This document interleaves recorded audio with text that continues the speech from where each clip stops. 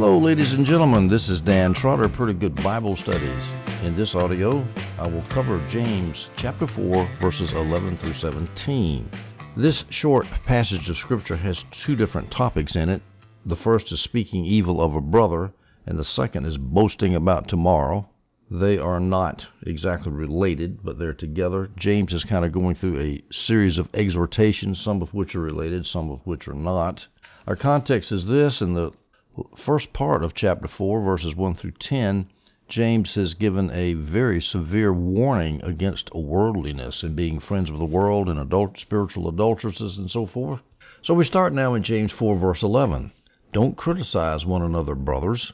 He who criticizes a brother or judges his brother criticizes the law and judges the law. But if you judge the law, you are not a doer of the law, but a judge. Well, the first question we need to ask here is, what law is James talking about that we're not supposed to judge? Well, there's two basic options, the law of Christ and the law of Moses. Now, what makes this difficult is James is writing to New Testament believers, which tends to make you think law of Christ, but on the other hand, he's so Jewish and he refers back to the Old Testament so much that makes you think about the law of Moses. Well, let's look at this. Here's those who favor the interpretation that James is speaking of the law of Christ. But if you judge the law of Christ, you're not a doer of the law, but a judge. The NIV Study Bible says that the law that James is referring to is the quote-unquote law of love. Well, what is the law of love? I would think that's the law of Christ. The context of the letter suggests that James was referring to the law of Christ. James 2:8. Indeed, if you keep the royal law, the law of the king, prescribed in the Scripture, love your neighbor as yourself, you are doing well. Well, the royal law, the law of the king, that sounds like the law of Christ, although that's controversial. Jamieson, Fawcett, and Brown, quoting the old commentator Alford, says this, quote, Alford rightly takes the law to be the old moral law applied in its comprehensive spiritual fulfillment by Christ, the law of liberty. James, in fact, in another place in Scripture, in his book, calls the law of liberty. But the royal law, the law of liberty, that sounds like the law of Christ. Here's what John Gill says, quote, he says this law is, quote, this law is a, quote, new commandment of love, which is eminently called the law of Christ, and which is most apparently broke by detraction and speaking evil one of another. Well, that's a lot of heavy hitters saying that James is referring to the law of Christ. Now, if you say it's the law of Moses, you got a problem with that, because we aren't under the law of Moses. Christians aren't under the law of Moses. Read the book of Galatians, read the book of Romans, read the book of Hebrews. Now, I know that Reformed covenant theologians will say, yeah, but the moral law is not done away with. That's only the ceremonial and the judicial law that's done away with. To which I reply, you break one law, you break them all, because the law is an integrated, unified whole. We're not under the law of Moses. So we're going to assume here that James is talking about the law of Christ. The law is given to Jesus and his apostles, which of course incorporates a lot of the old Mosaic law too. We need to remember that. So let's look at some of the Old Testament passages which talk about judging your brother. Psalm 15:3, who does not slander with his tongue, who does not harm his friend or discredit his neighbor. Psalms 50, verses 19 and 20. You unleash your mouth for evil and harness your tongue for deceit. Putting your tongue to work, getting ready to let your tongue work so you can destroy somebody. You sit maligning your brother, slandering your mother's son. Of course, that is a blood brother there, not a spiritual brother, but it's the same idea. Don't do it. Sticks and stones can hurt my bones, but words can never hurt me. Never has there been such a lie been spoken in a proverb. Proverbs 6, I'm talking about in a secular proverb. Proverbs 6, 16 through 19, or 16 and 19. The Lord hates 6 things. In fact, 7 are detestable to him. A lying witness who gives false testimony, and one who stirs up trouble among brothers. The tongue problem. Leviticus 19:16, you must not go about spreading slander among your people. You must not jeopardize your neighbor's life. I am Yahweh. Yeah, you say something bad about somebody, you can ruin their life. So, there's plenty of Old Testament precedent, and of course Jesus too. Judge not that you be not judged, for example. And that means don't judge unrighteously and unfairly. So that's repeated in the New Testament too. Don't do that. Don't criticize one another. Now, this is not talking about just criticism. It's talking about unjust criticism. Just criticism is called rebuking a brother, and we know that's in the Bible, do we not? Matthew 18:15, if your brother sins against you, go and rebuke him in private. If he listens to you, you have won your brother. Well, in that case, you have to justly criticize your brother, and of course, if he doesn't listen to you, then you bring one or two other witnesses along, and that's the second stage of church discipline, but there is rebuke going on. You're not immune from rebuke just because James says don't criticize one another. He means don't unjustly criticize one another. Don't run people down in a fashion that's not based on the facts. Now, when James talks about not criticizing a brother, he's returning to an old theme, the theme of controlling the tongue, the theme of not being hung by your tongue. James 3:6, and the tongue is a fire. The tongue, a world of unrighteousness, is placed among the parts of our bodies. It pollutes the whole body, sets the course of life on fire, and is set on fire by hell. So hell lights up your tongue, and then your tongue lights up your life's journey and burns you up as you walk through this vale of tears. Control the tongue. Now notice one last point here. James says if you judge the law, you judge the law. If you judge the law, you're not a doer of the law, but a judge. And of course, Jesus is supposed to be judging us. We're not supposed to be judging Jesus. So you judge a brother wrongly, you're judging Jesus. You're judging his law. Verse 12 of James chapter 4, there is one lawgiver and judge who is able to save and destroy. So you're judging the law, and you're not a judge, because there's only one lawgiver and judge, and that's probably referring to Jesus here. There's one lawgiver and judge who's able to save and to destroy. But who are you to judge your neighbor? Now, when James says there's one lawgiver and judge, and again, this is controversial. Some people say that's Jesus. Some people say it's God the Father. Here's a verse in Isaiah saying it refers to God the Father. Isaiah 33:22, for the Lord is our judge, the Lord is our lawgiver, the Lord is our king. He will save us. Now, here's John Gill putting forth the proposition that this lawgiver and judge who is able to save and destroy is Jesus. Quote, most critics think that the law mentioned here is the same as that which he elsewhere calls the royal law and the law of liberty, thereby meaning the gospel, and that Christ is the person who is called the lawgiver and judge. And I'm going to take Gill's view on that. But let me give you Clark's opposing view, who says that the one lawgiver and judge is God the Father. Clark says this, I believe James means the Jewish law, so he doesn't think that the law that's being talked about in these several verses is the law of Christ, but it's rather the law of Moses. And I think he's wrong on that, but it's understandable.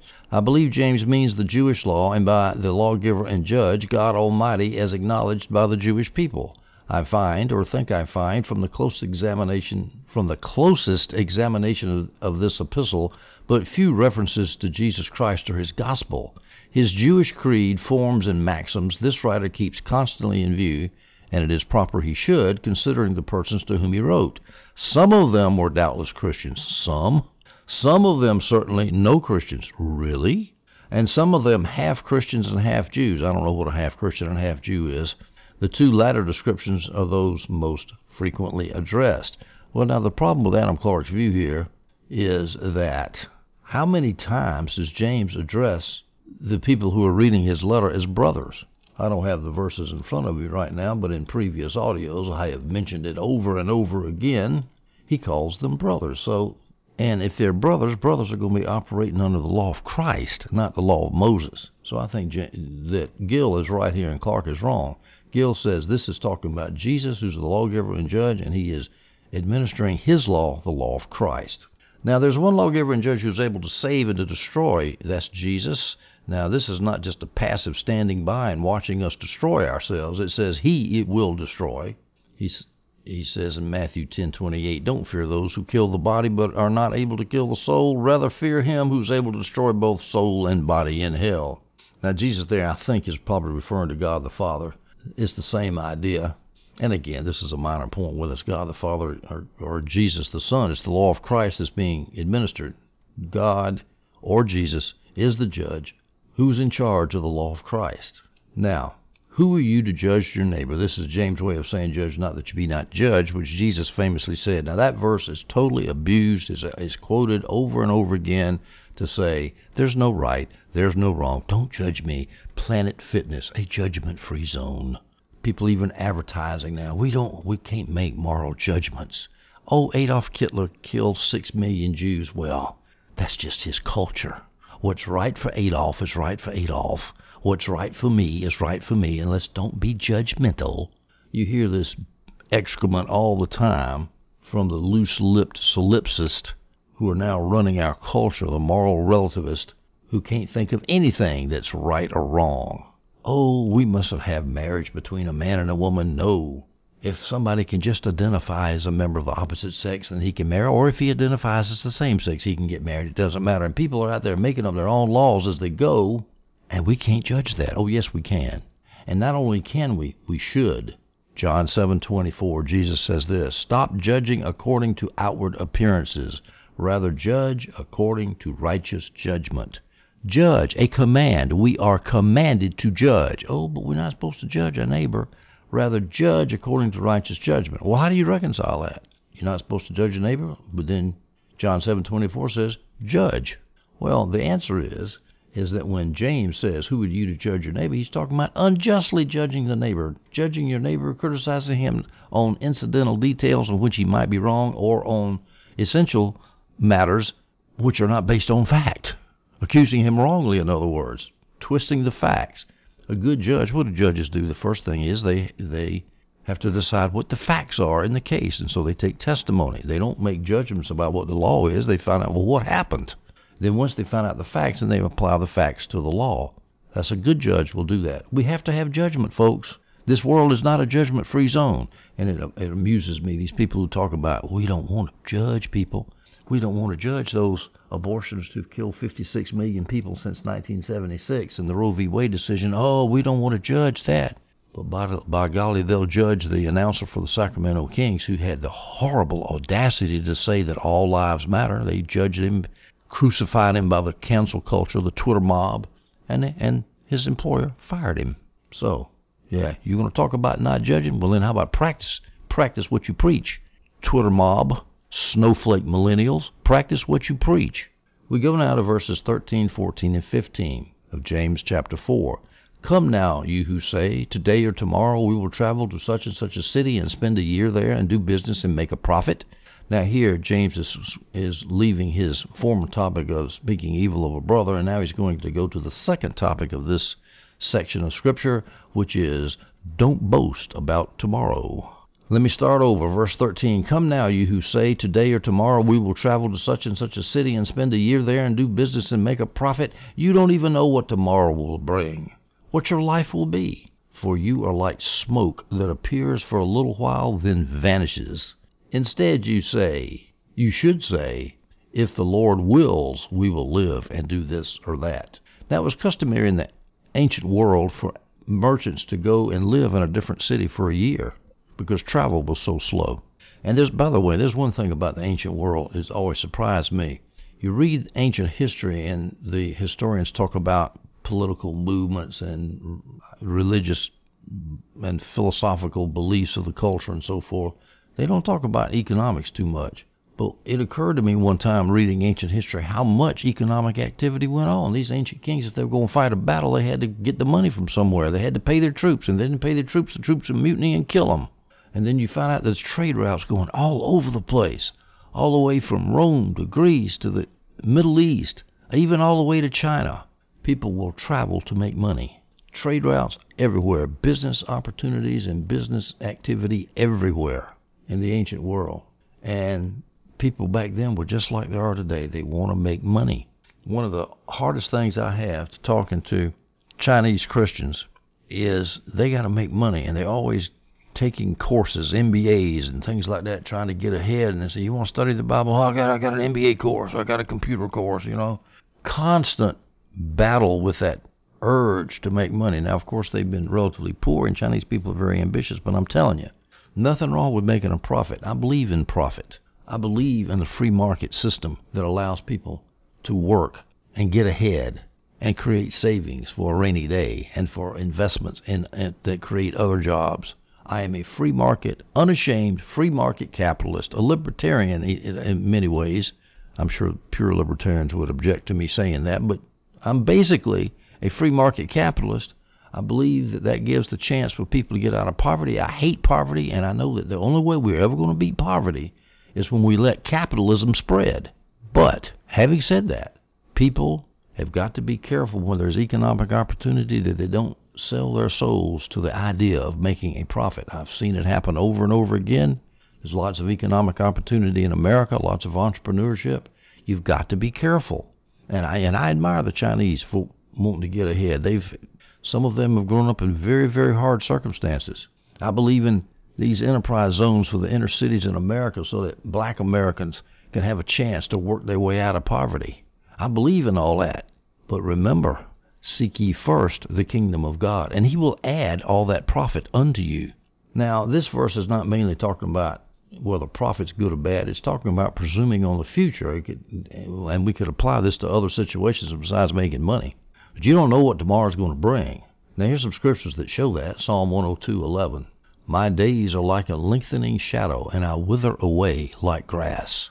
Folks, this life is fleeting. It goes in a hurry. Job 8:9. Since we were born only yesterday and know nothing, our days on earth are but a shadow. 1 Chronicles 29:15. For we live before you as foreigners and temporary residents in your presence, as were all our ancestors. Our days on earth are like a shadow without hope. James 1:10-11. But the one who is rich should boast in his humiliation, because he will pass away like a flower of the field.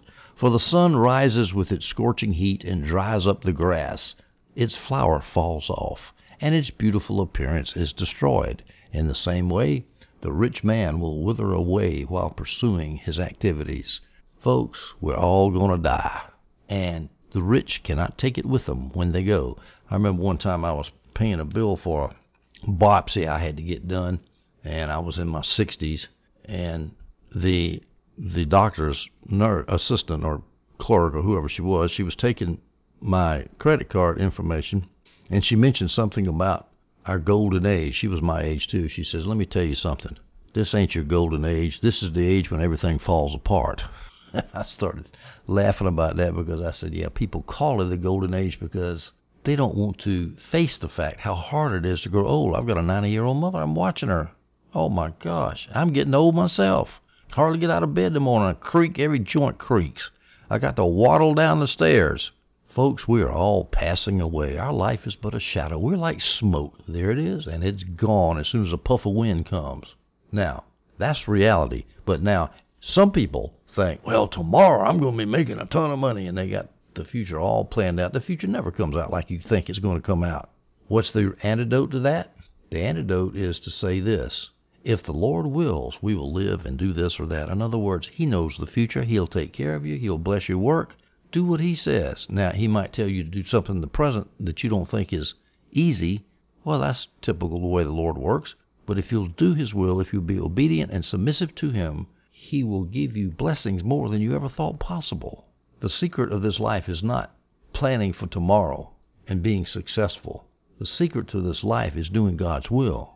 If the Lord wills, we will live and do this or that. In other words, it might not even be God's will for me to live next year. I might be gone back into heaven. That's okay. If the Lord wills. Each day is under the control of the Lord, and we live accordingly. The modern Christian way to say that is, I will live my life according to God's will, not my will. Jesus said it in the Garden of Gethsemane, not my will, God, but your will be done. We go to verse 16 of James 4. But as it is, you boast in your arrogance. All such boasting is evil. What were they boasting? Well, they were boasting of how they were going to go into a certain city and make money. Oh, we're going to be rich. Sounds like these PR pumpers for IPOs and entrepreneurship. And I always say, oh, we're going to make money. Oh, we're going to get rich. As if their life was in their own hands. They don't know. The future is not certain, folks. It's uncertain. Verse 17 of James 4. So it is a sin for the person who knows to do what is good and doesn't do it. Now, this idea of you're culpable for what you know is stated by Jesus in Luke 12, verses 47 and 48. And that slave who knew his master's will and didn't prepare himself or do his master's will, that slave will be severely beaten. But the one who did not know and did things deserving of blows will be beaten lightly. So ignorance is no excuse, however the punishment is mitigated. Much will be required of everyone who has been given much, and even more will be expected of the one who has been entrusted with more. That's like that verse right here in our book of James, where James said, don't let many be teachers of the law, because teachers are held to a higher standard. Well, everybody's held to a higher standard. The more you know, the more you're responsible for. Jesus taught it right here in Luke 12:47 and 48. Now, that doesn't mean that we shouldn't strive to know more and more, because as you get more knowledge, Jesus will give you more grace in order to do that which you've learned about. But at any rate, this is a basic moral precept of James. If you know what is good and you don't do it, that's like being a hypocrite. Now, James could be referring here to Jewish Christians who had all their knowledge of the Old Testament law, unlike the Gentile Christians who did not. So he's saying, look, you Jewish believers, you know what's right to do because you have the law, but you don't do it, so you're just as guilty, as opposed to the Gentiles who didn't know what they were doing was wrong. So James says in verse 17, it is a sin for the person who knows to do what is good and doesn't do it. What good is James referring to? Well, Gill says he could be referring to the immediate verse, praying to God, presuming on the future and saying, I'm going to go into the city for 1 year and make money, even though I haven't prayed about it and I don't know it's God's will. Presuming on the future, in other words. That could be what James is talking about, knowing what is good. The good being praying to God instead of presuming on the future, the immediate context. However, Gill also suggests it could be talking to all the things that we're supposed to do good that are mentioned in the book of James. And James is, I hate to say this, a do-gooding book, if you will. He's talking about the works that flow from faith. Not the works that justify faith, that create faith, but the works in the sense of declare righteous, but the works that justify faith in the sense that they show faith, they evidence faith. Now, here's some of the things he said that you can know about to do what's good and doesn't do it in his book. Showing partiality. Don't show partiality is good. Tame your tongue, that's good. Don't presume on the future, we just talked about. Cleanse your hands and purify your hearts. Don't be a spiritual adulteress. Don't be justified by works as well as by faith. Visit widows and orphans in their affliction. Don't yield to the temptation of evil. So there's a lot of good stuff. But you can know all about that. If you don't do it, what good does it do? If you don't do it, as he says, this is a repeat basically of what he said in James 1 verse 22, but be doers of the word and not hearers only, deceiving yourselves. He repeats the idea here in verse 17. It is a sin for a person who knows to do what is good and doesn't do it. He knows what is good because he's a hearer of the word. He listens to it, but he doesn't do it. Be doers, not hearers only. Ladies and gentlemen, we are finished with James chapter 4. In our next audio, covering James chapter 5, the first half of the chapter, we will talk about warnings to the rich, the evil rich, and James will also discuss patience in suffering. I hope you stay tuned for that audio, and I hope you enjoyed this one.